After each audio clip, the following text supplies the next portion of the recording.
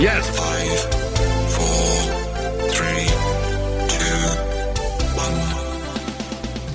1. Welcome to Up in Your Business with Carrie McCoy, a production of flagandbanner.com. Through storytelling and conversational interviews, this weekly radio show and podcast offers listeners an insider's view into starting and running a business, the ups and downs of risk-taking, and the commonalities of successful people. Connect with Carrie through her candid, often funny, and always informative weekly blog. There, you'll read, learn, and make comment about her life as a 21st century wife, mother, daughter, and entrepreneur. This week on Up in Your Business with Carrie McCoy, let's get into the spirit of the giving season. We'll revisit Carrie's conversations with two special guests, Georgia Miartin, the former executive director of Our House, the homeless shelter in Little Rock, and Brian Marsh, president and CEO of Goodwill Industries of Arkansas. You'll be able to learn how these organizations are solving problems at the root of poverty and homelessness by creating jobs, providing child care, and teaching skills that improve the lives of Arkansans all across our state. It's always helpful to get a little personality sketch of each one of our guests when we do these compilation shows on Up in Your Business with Carrie McCoy. So let's start with Georgia Miartin from Our House. In 2005, Georgia walked into Our House and began instantly to breathe new life into the organization and its grounds. Her efforts have not gone unnoticed. She has been recognized nationally as Southerner of the Year, locally as the Nonprofit Executive of the Year, and under her guidance, Our House was named Organization of the Year in 2015. Her unique approach to homelessness has garnered her national recognition as a model program, so much so that other states come for tours of Our House and learn firsthand from Georgia as she passionately shows them around and shares her knowledge, which I have done her tours, and they are passionate. Georgia's organizational skills and management styles has attracted investors from as national recognitions of W.K. Kellogg Foundation and many other state and national funders. From the University of Arkansas at Little Rock, she holds bachelor degrees in both English and political science. From the University of Ulster in the UK, a master's degree in public affairs and political communications, a postgraduate diploma from the Harvard Kennedy School of Government, and was awarded a Fannie Mae Fellowship to attend Harvard's Senior Executive States and Local Government Program. Georgia was one of only 12 Americans awarded the George J. Mitchell Scholarship for graduate study on the island of Ireland. In addition, Georgia is a wife, and on my last count, a mother of 3. You got it. It is an honor and a privilege to welcome my friend, Georgia, to the table. Hey, Georgia. Hey, Carrie. You must be exhausted.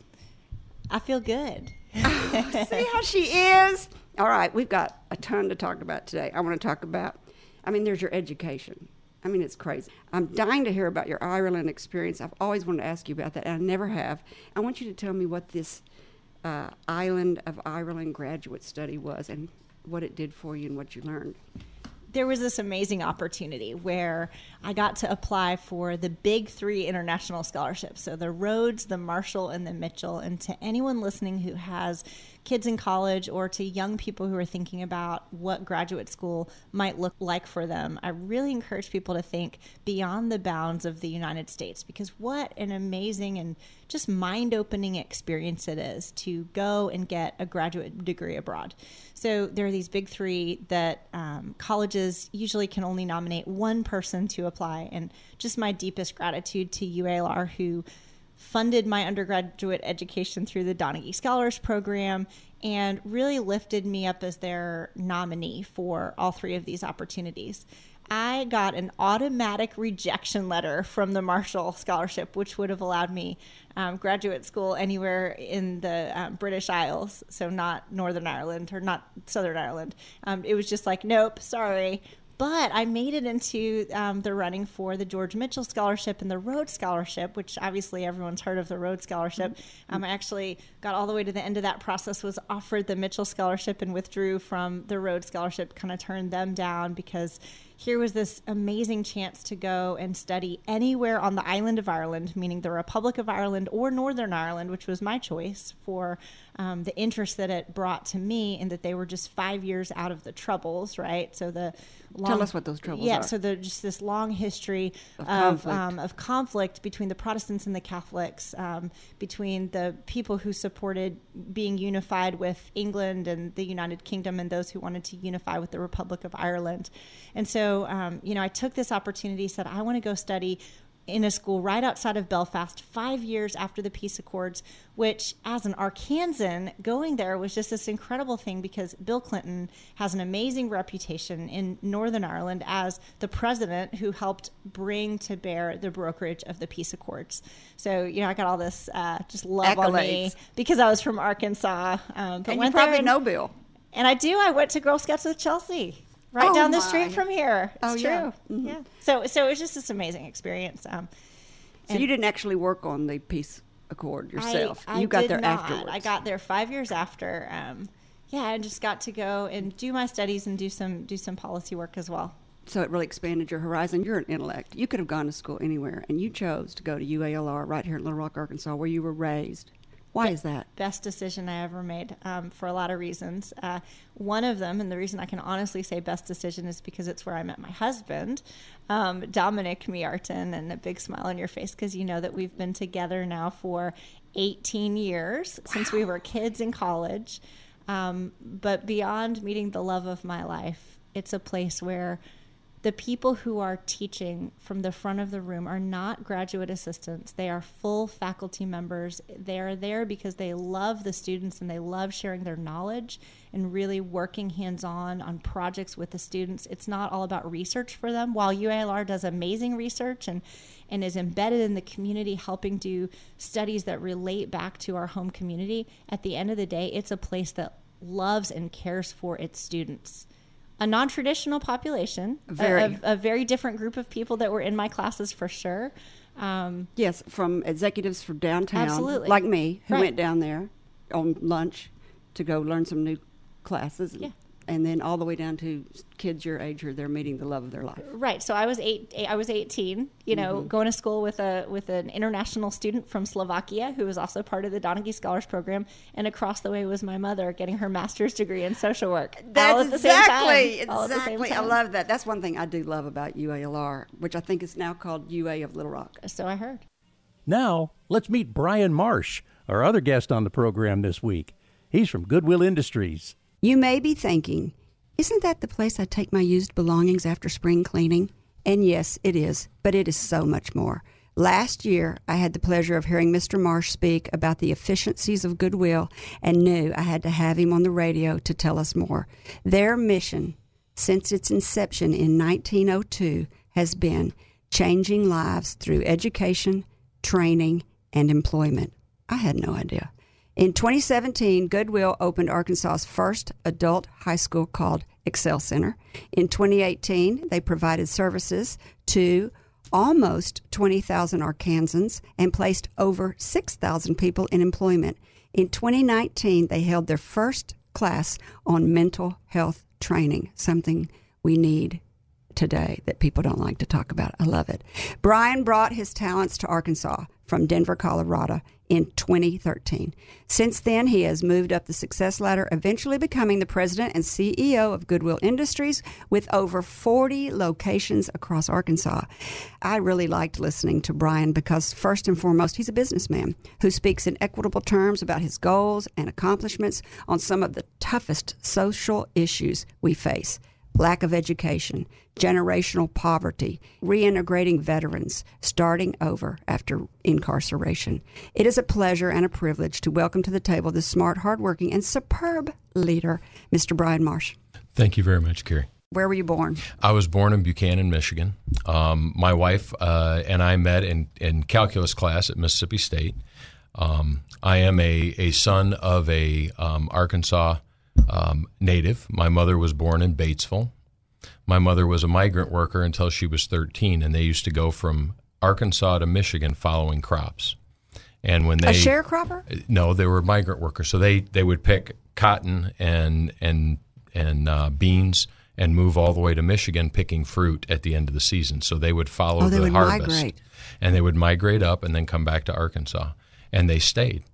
And my grandfather went to work in a factory in Michigan, and my dad and mom met. They were from two farm towns close to each other. Graduated high school. My mother made sure that I went to college. My sister and I both had that opportunity. The family my dad's family is a hardworking farming family. They had an agricultural trucking company, and the opportunity was to drive a truck. And so he said he would co-sign on a truck, and my mother put her foot down very soundly and said, no, I was going to go to college. And I'm glad she did, because she put me on the track that I'm on today. I bet you drove a truck in the summer. I learned how to drive a truck at 13. I could drive a tractor much younger than that. So so did you grow up in Batesville? No, I grew up in Michigan. And I kind of got lost there. So your grandfather's from Michigan? My mother's from Batesville. And then she moved to Michigan at 13. There you go. Yes. Okay, I get it. And then, so you didn't ever live in Arkansas? Never lived in Arkansas. Always came to Arkansas. So when we had the opportunity, my wife and I got married after college at Mississippi State, and we've moved around the country. And the opportunity to leave we were working in Denver when the opportunity came to come to Goodwill of Arkansas. Yeah, let's talk about your living in Denver. What did you do in Denver, Colorado? I ran the emissions testing for the state of Colorado. How many employees did you have? We had, in Colorado, we tested about 1.2 million cars a year. We had 18 stations, and we were about a $30 million operation. What's your degree, MBA? Mechanical engineering. I started in engineering out of college, and I had worked at a number of different companies, and I was working for a gentleman at Black & Decker in Hampstead, Maryland, and the opportunity came to move that operation to Charlotte. And I moved it to Charlotte as the project manager, and when we started the operation in Charlotte. How old were you then? Oh, goodness. Jonathan was a year old when we moved from Michigan the first time. He's my youngest. He would have been 4. So I would have been 26, 27? 32. 32. So okay, that's a good age to move. So you moved to Charlotte at 32. I can see how you would get that much responsibility. You're past 30. Once you get past 30, people will start looking at you a little different. All right, so you've moved to Charlotte. And I was the business team manager for Black & Decker. We did all of the accessories packaging for all of Black & Decker power tools, and we did it in the Charlotte location. And we had we would cycle twice a year with number of people that we had as employees. How long did you stay at that job? I was there for 2 years. And then a job came up in Denver, Colorado? No, then a job came up in Dallas, Texas. So you're not afraid to move where the money is? Well, actually, I move where the opportunity is. Whatever you want to say. And I would get phone calls from people who either knew me or knew of me, and they would ask me to come and work, and they would have an issue. I went to Texas to work for a company that was in telecom right as the telecom crash was happening. Mm-hmm. And it was because they were in dire need of improving their operation. So they were breaking up Ma Bell? No, we were actually a contract manufacturer making base stations for cell phone towers. And so we were a contractor to Motorola, Ericsson, and the other companies that did the phone systems. So your work ethic is becoming known across the South. Now, so you're in Texas now. How long did you stay there? We were in Texas for 2 years. So your kids hate you. Let's just go ahead and say that. Yes, you keep moving them around. At Black & Decker, we were on the 50-state and 50-year plan, and they hated family meetings. When we would call a family meeting, they're like, the moving trucks are coming. Oh, they know. So they've moved around. My son my oldest is an engineer. He works in the Dallas area.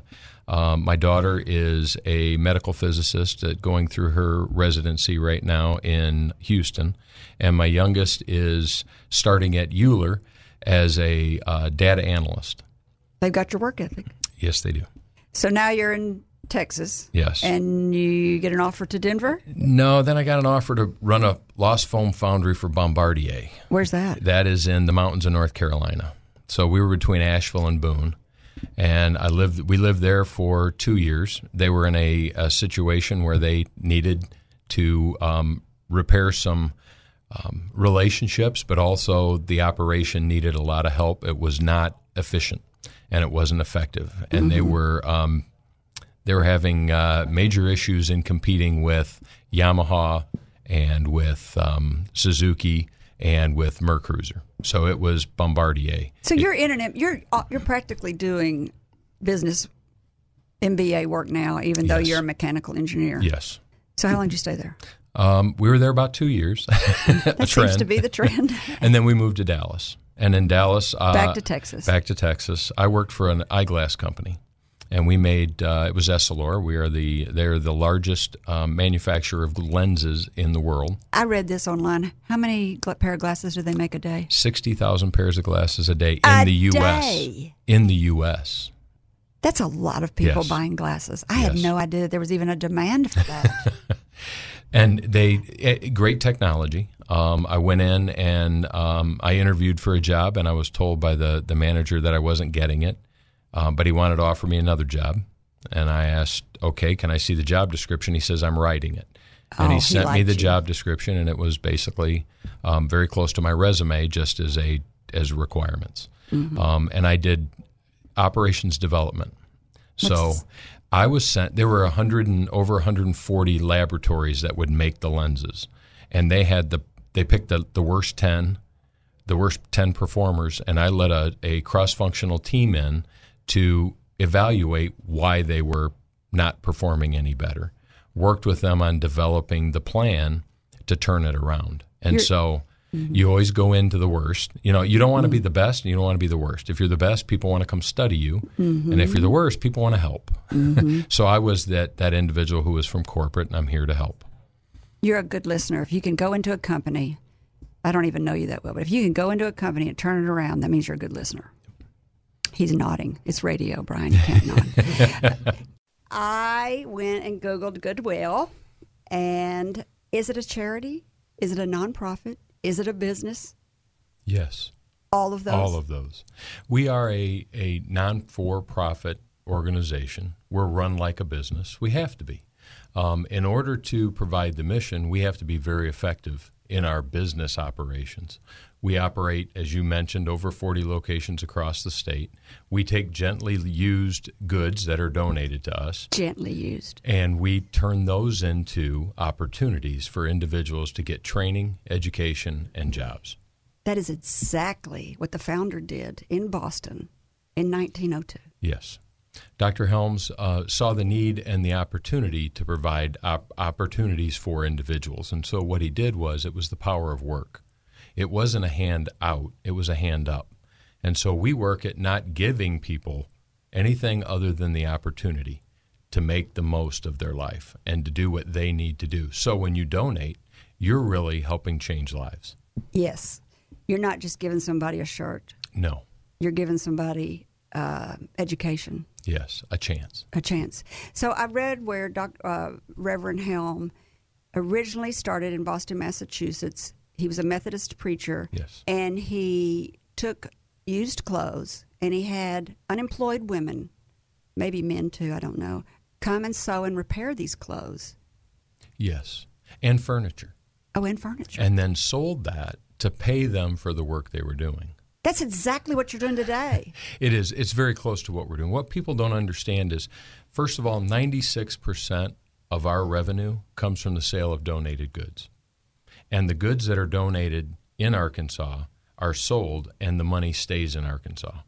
So they go to help people in Arkansas change their life. And though they're not mending clothes, they're cleaning them up, they're prepping them, they're putting them out for sale, they're pricing them, they're hanging them on racks. Yes. They're retailing them, which is a different way of doing it a little bit, but yes. It's basically the same thing. We have 1,000 employees almost in the state of Arkansas.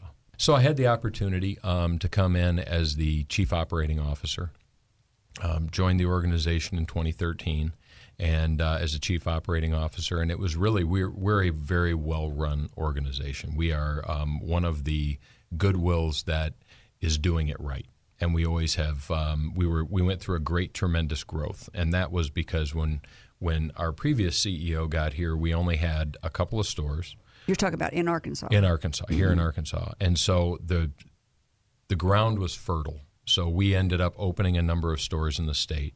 I took the helm in November, officially in November of 2017 as the president and CEO, and we're focused not as much on opening new stores as improving our operations. So we're doing Lean Sigma, we're doing Kaizen events. You're doing what? Kaizen events. What was the one you said right before that? Lean Sigma.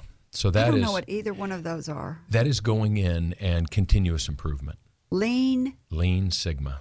So Sigma. It's Six Sigma, which is data-based. So we're trying to improve things by measuring and ensuring that we're improving. So we do Kaizen, which is a Japanese word for change for good. And it is done in the Toyota production system. So Toyota really made a lot of inroads in this with John Deming back in, I think it was the 70s, early 70s, and that's when Toyota changed from being a very poorly made, very cheap, very high maintenance, but affordable, but affordable, inexpensive, to a high quality. So it's improvement. So we're actually doing that now in our back rooms, in our process centers, so that we can be more efficient. So you're not trying to grow. You're trying to improve. We're growing, but we're growing deliberately, and we're very measured. We analyze demographics. We ensure that we can get the donations that will make a store profitable and make it successful, so that we can then take those profits and turn them into mission. So all the money we make goes to pay for our employees and then for our mission. The delivery of the mission is so important. So people think nonprofits, they think that it's charity. It's not charity. It's a business operated to deliver to a social need. So that's what we do. How'd you find out about this job opening in Arkansas? Actually knew the gentleman who is the CEO, and from a prior, when we lived in Maryland. And so the opportunity came up to come here as the chief operating officer. Came in, worked with them for 4.5 years. Had the opportunity after he left the organization to be the interim CEO. Then was appointed by the board as the president and CEO, and that was in November of 2017. You had to take a cut in pay to come here. Yes, ma'am. Why did you do that? Because I know what Goodwill does. You were just at that place in your life? Yes, you do.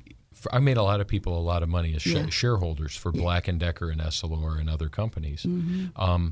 This is a lot of intrinsic. It is very fulfilling. We had a graduation Saturday of our Excel Center, our adult high school. We had 18 adults cross the stage as graduates with their high school diploma, not a GED, but a high school diploma issued by the state of Arkansas. These are people whose dream, they dared to dream that they could be a high school graduate. From ages of what? From ages of our students are ages 19 to 64. So the opportunity, we changed the law, so the Excel Center. Okay. In 2015, we worked with legislators to change the law to allow adults in Arkansas to be educated, to gain their high school diploma. There was a law that would keep you from that? Yes. At 19, you aged out of the public school system. I had no idea. Yes. And so you could only get a GED. You could only get it. That was the only option, was a GED, before 2017 when we opened the school. So in 2015, we changed the law. And then we went about waiting for the rules and regulations to be built, and then we applied. So we are and I know it's a terrible thing, we're a charter school, but we are the only public charter in the state of Arkansas that gets no public funding at this time. So we operate this school solely on the money earned from selling your donations. And you do more with the donations than sell them in your gift shop. I remember hearing you talk about what you do with some of the stuff you can't sell. We try and ensure that we minimize our waste stream, and that means that we want everything to go to, we want to be a good steward of the donation. So when a donation comes to us, we want to squeeze everything we can out of it. So if we can't sell it in the store, then we turn around and work to sell it in our outlets. We have 2 outlets, one in Rogers and one here on Scott Hamilton I thought you had in Little 40 Rock. shows. We do, but we only have 2 outlets. We have 45 locations in the state. those are more like drop-off locations and worker locations. Drop-off, worker, and retail stores. Do they train there? Where do we? And then train. And then we have career centers in our newer stores. So our newer footprint stores, our larger stores, have a career center where we work with individuals to try and help them gain skills and employment. So we work with them on writing resumes and interview skills and how to fill out a application online. What's the first thing you do when somebody comes to you and says, "I need help"? Find out where they are. We have to meet them where they are. So first, what help do you need? Why do you need that help? What other underlying things are keeping you from being able to achieve your dream? And then we work with them to take those down. Okay, on this compilation program during the season of giving, we've heard the introductions of the personalities of Georgia Miartin and Brian Marsh. We've heard a little bit about the work Brian does with Goodwill Industries. Now let's hear about the work Georgia does with Our House. All right, let's talk about Our House. It is the premier homeless shelter in probably Arkansas. And here's what's so cool. It's not just a shelter anymore. And I really want to say that while our roots were in being a place where the homeless could come for housing, we've grown over the years to now we are so much more than just shelter. Now we're a place where on any given day, 500 people come to us. And interestingly, only a quarter of those people actually live in our shelter or our housing programs. The rest of them are folks in the community who say, I want to come to Our House because I'm on the brink of becoming homeless, and they can help me get stabilized, get all of the services I need to stay out of the shelter system. We call those people near homeless. So these days what we're all about is moving upstream and just really helping people avoid homelessness by providing free programs for their kids. We have an amazing early learning center for homeless and near homeless children. We have an out-of-school time program that serves 90 kids every day after school, all summer long, 10 hours a day, 10 weeks of the summer. And then we have a career center, and the career center is open to all of the homeless in our community, those who are willing and able to work. That's really the heart of Our House, folks who are willing and able to work. People who are in our homeless prevention program, which is called the Central Arkansas Family Stability Institute. And then just people from the community who say, you know what, I'm down here, I'm in the South on Main area, I'm on Roosevelt Road, I'm in South End. They can come out and get services from us to help them not only get a job, but be really successful in that job. So I've been to your new facility. You have jumped way on down in my interview, so we're going to jump all the way down. Jump on down here. You just got a brand new facility. Yeah.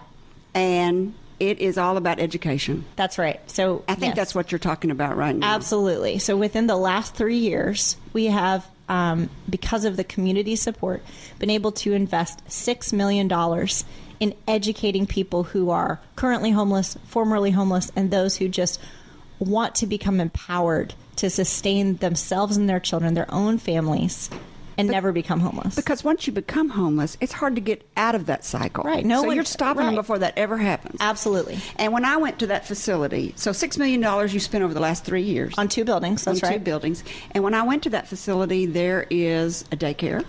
An early learning center, right? Do your children go there? They do. My 3 babies go there. And let me tell you, if it's okay, let me tell you a little bit about that. Because I don't want anyone listening to think that, my kids just happen to go there because I work there. I had to put my kids on a waiting list because here we have this child development center for 65 kids, and the majority of slots are for people who are homeless or near homeless. But then we've got about a third of those slots that are open to the community, including staff members like me. And we have to pay. We pay full price. And I know that my children are getting the best education. My 3-year-old daughter is in a pre-K classroom where she has a teacher who is absolutely incredible. She is learning French, and she's having those experiences. Yeah. No, it's true. I know. Now I know Lulu is apparently the wolf. So she's learning French, and she's learning right next to a little girl who's her best friend who lives in the shelter. What an experience. And I know that because I'm paying for her to be there, that's helping make that possible for these kids who live in the shelter or who are near homeless to go for free. So if you're the 2/3 of the group there, of the children there, have homeless parents or their parents live in the shelter, or both? Homeless or near homeless. So, we have this program where... And they qualify for that. Yeah, they qualify. So for a year, we work with families to help them avoid homelessness.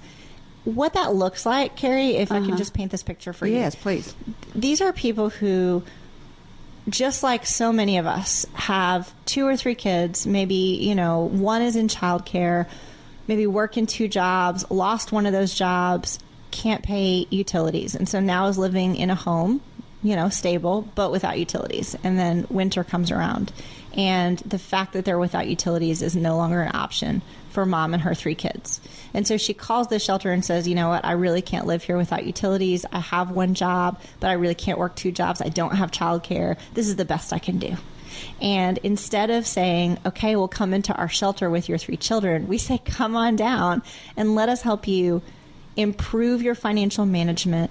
Let us work with you to get your utilities turned back on. Let us provide early learning programming for your youngest child. Let's get those older kids into an after-school program so you don't have to come home from work at 2:30 to pick up your 7-year-old. We really work with all of the elements of that family situation so that they become stable, their utilities are turned back on, they don't lose their home, they don't get evicted, they never become homeless. That is 5 critical things that a single mother has to deal with. Leaving work to pick up their children. Right. And there goes your income. What was the other one? You said financial management. That's a big one. I just don't even know why we don't teach that in school. Right, I don't know why we don't teach financial management and paying your taxes. And because a lot of young people get in trouble with taxes and then are burdened with back taxes and with compounded penalties and interest. Right.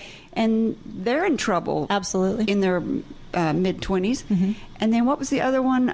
Your utilities are turned off. Utilities. So you can't take showers. Right. And you don't look presentable. Right. There's no heat. Your kids are not safe in the evening because you're lighting candles to try to, have light.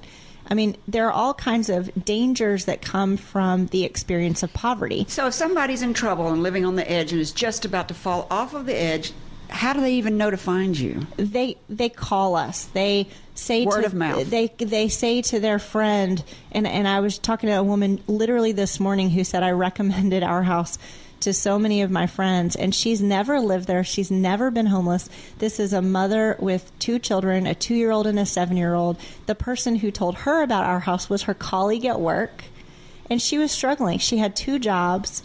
Her sister passed away.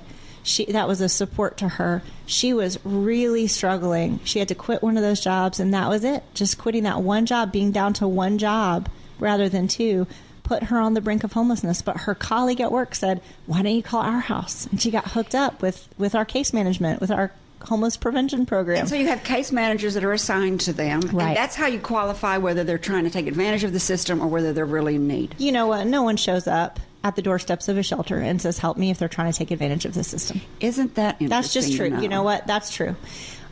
I cannot think of a single person who showed up trying to take advantage. And maybe part of that is because of the approach of our house.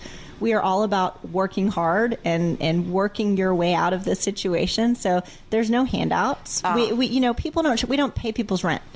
When we say come and we will help stabilize you, there's no part where we say, and here's a check for your rent and utilities. That was what I was going to ask you. Did you write her a check for those utilities? No, that's not what we do. No, what we do is we say, let's work with you because you are empowered with a little bit of support to solve this problem on your own. And we have these amazing, incredibly bright, incredibly hardworking people who come to us every single day, 500 people a day, who you lift have 500 themselves. people that work for our house? Who come to our house. Oh, yeah. We have about 80 people on our team, believe it or not.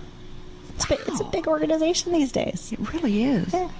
Well, your mission statement is, our house empowers homeless and near homeless families and individuals to succeed in the workforce, in school, and in life through hard work, wise decision-making, and active participation in the community. I think wise decision-making sometimes is not taught from generation to generation. Right. Right. And, one thing that we always talk about as a team is that this is not our mission statement just as it applies to our adult clients. We think about this with every one of our clients. We take what we call the 2-generation approach, which means that when we think about how do we empower people to make wise decisions, we are having those conversations in our 4-year-old pre-K classroom. How do we get 4-year-olds to make wise decisions? And how do we get 14-year-olds over next door in our after-school program to make wise decisions? And how do we get their 40-year-old parents to make wise decisions, right? How do you do that? Well, so one of the things that we do in our early learning center is natural consequences. You yeah, duh. You don't want to eat your lunch and you get mad and you throw it out. Well, now you don't have lunch. Just teaching, okay, make a wise decision. You're 4 years old. To a 14-year-old, a wise decision is you're going to spend this time on your homework right now, and that's going to allow you to go do the enrichment programming that happens afterwards. And if that's parenting. That's parenting. That's parenting. But we also do that for our 40-year-olds. Right. Because their parents didn't parent them and say there's consequences. You can't just eat all day long. You have to eat at specific times. You have to do homework at specific times. Right. So, in our shelter, there's 68 rules. And here's 68 rules. And here's a natural consequence. You violate a rule, you get written up, just like at work. You're told what you did wrong and how to improve it. And you do that 4 times, and you know what the natural consequence is? You don't get to live at our house anymore. You're evicted. That bed opens up. We are a shelter. You break the rule 4 times. You break one of the 68 rules 4 times. Any of those rules 4 times. 4 write-ups, you're out. Gosh, 4 write-ups in a month. Management skills are good. Back with more from our guests, Brian Marsh and Georgia Miartin, after the break. Christmas shopping. At best, it's a chore. And at worst, it's a nightmare. Well, part of the problem may be that you're looking in the same places every year and your idea generator is just stalled. Hey, try flagandbanner.com. A huge assortment of gifts and home decor for the holidays. You've probably never even seen or thought about some of the items you'll see at flagandbanner.com. They're terrific. And right now there's a 30% discount available during our By Golly Be Jolly Christmas sale. Shop online now at flagandbanner.com. Or come on downtown and visit the showroom. Get inspired.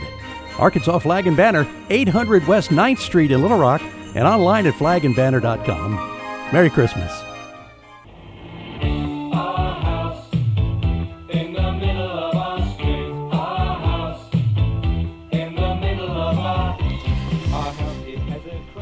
Georgia recognized that song on the first few beats. She went, I know that song. I bet you play that at your parties. We like that a little bit around our house. Yeah. I love that. So tell me what our house looked like when you took it over.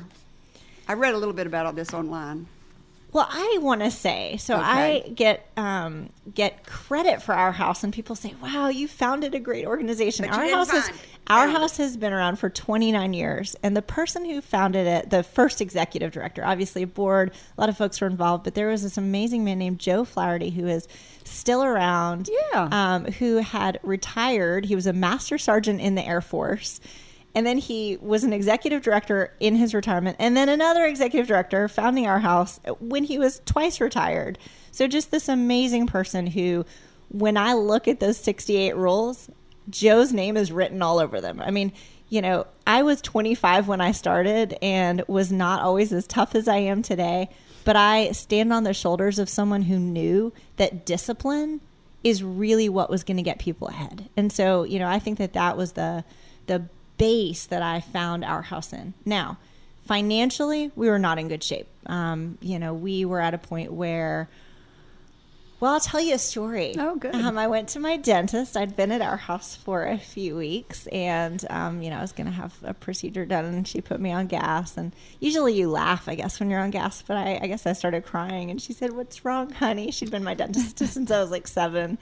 And I said, "Well, we don't have any money for toilet paper. There's no toilet paper in the shelter." And then, because I guess I'm just a born fundraiser, I said, could you give us some of your toilet paper? It would really be great if you would give us some of your toilet paper. And she said, "Honey, I'll give you $50. You can go buy some toilet paper." Like, in my mind, I was really thinking I would take some toilet paper from my dental clinic back to the shelter. I mean, that's really the financial shape we were in. So, we had sold a property on Main Street and we're supposed to be out. It was our old shelter. It was 40 beds. And we're consolidating at our location on Roosevelt Road, 302 East Roosevelt Road. We're building a building, had a great board who'd led a capital campaign, but it had just we'd kind of run out of money. And so there we were with folks on Main Street with a building 90% of the way done, but not enough money to actually finish it. And Christmas was a coming, and I started in September, and my goal was to get the folks into the new shelter by Christmas time. There were 80 beds in the new shelter, 40 in the old shelter. We needed the extra space. And let's see, September, October, November, December. You had 4 months. By the grace of God, we did it. How much money did you raise? We did it. So here was the miracle, and I always call this our Christmas miracle. Okay. I said we had about 10% left to do, so we raised some money to get us there. But do you know how much it costs to equip a commercial kitchen? About $80,000 to $100,000. It costs a lot of money to equip a full commercial licensed kitchen, and that's what we were doing. And this amazing man walked in. He was doing the kitchen work for the Capitol Hotel, and the Capitol Hotel donated their entire kitchen to us. Their old kitchen. You got the old Capitol Hotel kitchen. So the old Capitol Hotel kitchen is the shelter kitchen. We've replaced it. That was 10 years ago. So we've replaced a few things since then. But I bet that's still a pretty nice kitchen. It was amazing. And you went from 40 beds to 80 beds. How many beds do you have today? About 120. And still not enough. Yeah, it's interesting. It is true that we turn away about 200 people a month, and that's terrible. But it has also been the impetus for us to start our homeless prevention programs. Oh. So some of those folks who are calling, if we had a bed, we might put them in a bed. But instead we say, hey, don't come in and grab a homeless bed. Come in today and meet with a case manager and get on our homeless prevention program. And through that, we're able to help prevent them from becoming homeless. We are able to refer folks to other shelters. And we just have expanded in our services, knowing that while we could continue to build shelter beds, that's not a real solution long term. I think that's changed from the last time I went and did a tour at our house. Yeah. I think you were trying to get more beds. I think you've moved more towards the near homeless, sounds like. We have. That seems smarter, too. We have. And a lot of it is just the realization that nobody wants to be in a shelter. Because you have, what percentage men, do you think? It's more women, isn't it? Yeah. So in our housing, in our shelter, we have 40 beds for men and 40 beds for women and children. And then we also have 13 units of family housing. And that's mostly mothers and their kids, although we do have some married couples and some single fathers with their children. But in the remainder of our programs, it's pretty balanced. I mean, our career center is men and women. It's also single people. I think a lot of times people think that we're just about families. So we serve single people. We have a re-entry program for people who are re-entering society from former incarceration.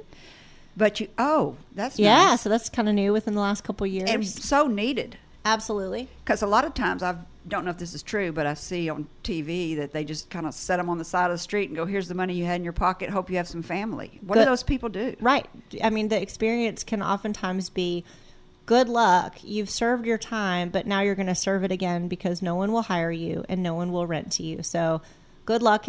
And you wonder why our recidivism rates are what they are. And so we want to be part of that solution as well. And again, this all stems from the heart of our house being about homeless people. What we realized was, what happens to those folks who can't get jobs, who can't get into housing? Well, they come into the shelter system. So now we say, hey, we want to grab you before you come into the shelter system. I love it. You're able to stay with your aunt for 6 months. During that time, let us help you find a felon-friendly job. It's very similar to what I do at Arkansas Flag and Banner to young people. A lot of people come to me young to come to work, and they don't know to wear clean clothes to work. Right. They don't know to cover your food before you put it in the microwave. They don't know to go pay their traffic tickets so they don't end up in jail. Be proactive about a few financial and life skills, and it'll just smooth things out for you. That's right. It's all about coaching people toward the success that they want for themselves and their kids. I love this. I just love it. And you keep the families together. Isn't that unusual? It is. I think everyone wants to keep families together, but we have a unique housing program in that we're able to provide for families no matter what that family looks like. And I should say, Carrie, we're a long-term program. Folks can live at our house for up to 2 years. Wow. And so for that mother and father who comes to us with 4 children, it's going to take them a while to get out of that situation of homelessness. 4 children is a big expense. But you have a rule, don't you, that you don't have a job within a certain amount of time, you can't stay there. So you can't just come and lay around at our house. That's right. People have to have full-time employment within 2 weeks of living at our house. When people tell me they cannot find a job, I say that's BS. There's always a job. It may not be the job you want, which selling flags was not the job I wanted when I became a flag lady salesman in Dallas, Texas. I did not want to sell flags for a living. But you never know where it's going to lead. So your theory is within 10 days you have a job, any job, you don't know where it's going to lead. Right. Within 2 weeks, you need to have a job, any job. It needs to be 32 hours a week or more. And, we track all of these expectations in the form of outcomes. 72% of our adults find and maintain full-time jobs. 72%. And these are people who have all kinds of issues that have caused them to be homeless, whose address is a homeless shelter, and yet 72% of them are finding full-time jobs. That's amazing. That's amazing. And, Carrie, I will say credit to employers like you who give people a chance, no matter what their address, no matter what they look like, no matter what their background. Thank you, because it's because of the 250 employers in Central Arkansas like you that our clients are able to work their way out of homelessness. Finding answers, helping people. That's what our show today is all about, focusing on Georgia Miartin from Our House and our other guest on the program, Goodwill Industries, Brian Marsh. You have decided that this point in time in your life, it's about paying it forward. I totally get it. It's not your 30s when you're raising a family. No. But it's later. So we've talked about what's the first thing you do when someone comes to you and at Goodwill, and you said you meet them where they are. We meet them where they are. We try and determine what is their current state, both physical, financial, emotional. What are they really looking for? And then we work to help them achieve. How do people get in touch with Goodwill if they need help? Most of the time it's through friends, because nobody knows what Goodwill does. So it's someone who has had the opportunity of having the conversations that we have in the past, but also have been through a program or have been touched by Goodwill. So if you go to Goodwill, if you call Goodwill, if you go to our website, you have the opportunity to make that connection and then So you can out. go to your website? Yes, ma'am. So they can go to your website, peruse the website, yes, see if there's anything they want, because you have programs for getting your high school education. You have programs for people that want to get back into society after being veterans, veterans, yes. for reintegration. So how do you work with those people? It depends. Right now we're working with a group that is working to build a veterans village in the Pine Bluff area. And in that, we're working to provide those same sort of programs that we provide in the TEO program with soft skills. As you mentioned at the beginning, the mental health aspects and to help to engage. So what we try and do is remove the barriers. But in order to remove the barriers, we really have to build a relationship. Because you have to know, you have to communicate. So it's building that communication that allows us to move forward. What do you do every day? How many hours do you work a week? We just had this conversation, and I'm going to hold that close to the vest in case my wife is listening. But no, it's more than 40. Yeah. It's a full It's probably week. 24/7. It probably never really leaves you. It's a lot, but we have great people. And so, what does your day look like? You get to work. Because I know you're not teaching them. You're not teaching the classes. You're management. You're managing it. You're making it lean. What was the word you used? Lean, Kaizen. Sigma, and Kaizen. Yes. So what do you do when you get to work every day? I start my day by trying to, one, ensure that my list is there. So I try and build a list of what I had either from the day before, the things I didn't accomplish, the things that had come in on email. I try to clear up my email queue so that it is as minimal as possible, because I know I'll be getting a number of emails during the day.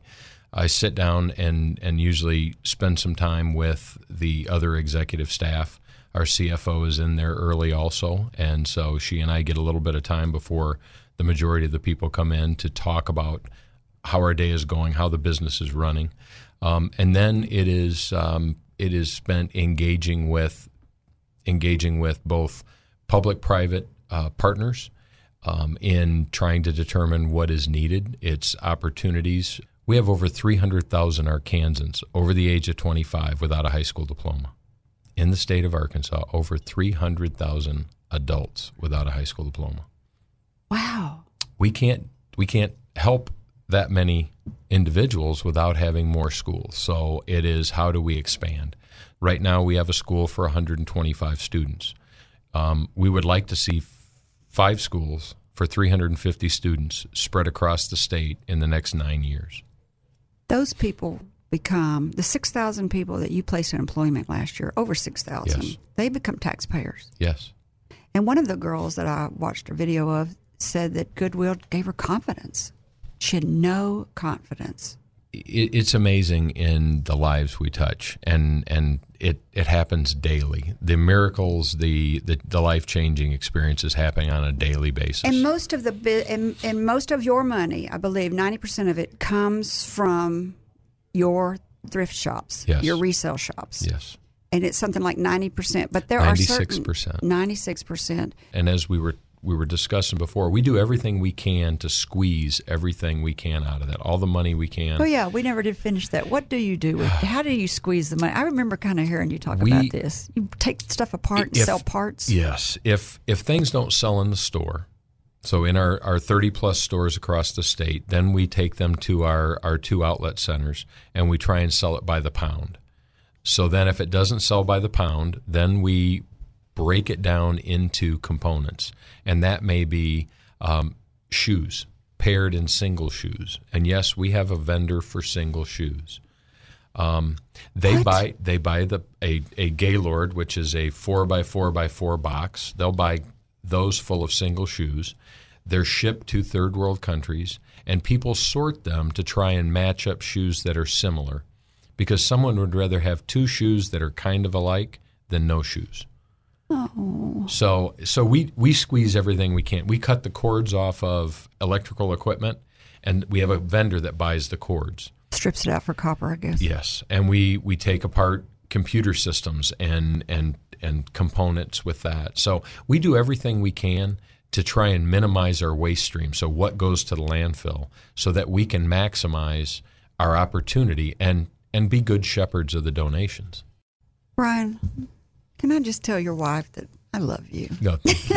I appreciate that. You're welcome. Thank you so much for coming on. Well, thank you for having me. I greatly appreciate it. I hope everybody can hear you. I have a gift for you.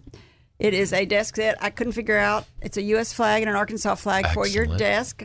I read about you, and I thought, well, do I give him one from Colorado? Do I give him one from Carolina? Do I give him one from Texas? So you're just getting Arkansas. I'm an Arkansan. You really are. Yes. You love it here? Yes, I do. We left Colorado, and when we left Colorado, we told people we were coming to Arkansas, and they said, "You're going to leave this?" Yeah. And it's beautiful. Yeah. And so my question was, have you ever been to Arkansas? And most of them, no, I haven't. And I said, and if you go, you'll know why Arkansas is the natural state. That's Brian Marsh from Goodwill Industries. One more word of inspiration from Georgia Miartin of our house. We are grown people with the equipment and skills to deal with difficulty. And so if we as adults say it's too hard, it's too difficult, the system's broken, therefore I'm checking out, that is wrong and unfair. So if they want to contact, they want to go to your website. What's your website again? OurHouseShelter.org. Carrie, thank you. You're so welcome. I love you. I love you. And Thanks. You skewered me, put me on the spot. I'm now going to be a volunteer at our house. Love it. You've been listening to Up in Your Business with Carrie McCoy. If you'd like to sponsor this show or any show, contact me, Gray, that's Gray, @flagandbanner.com.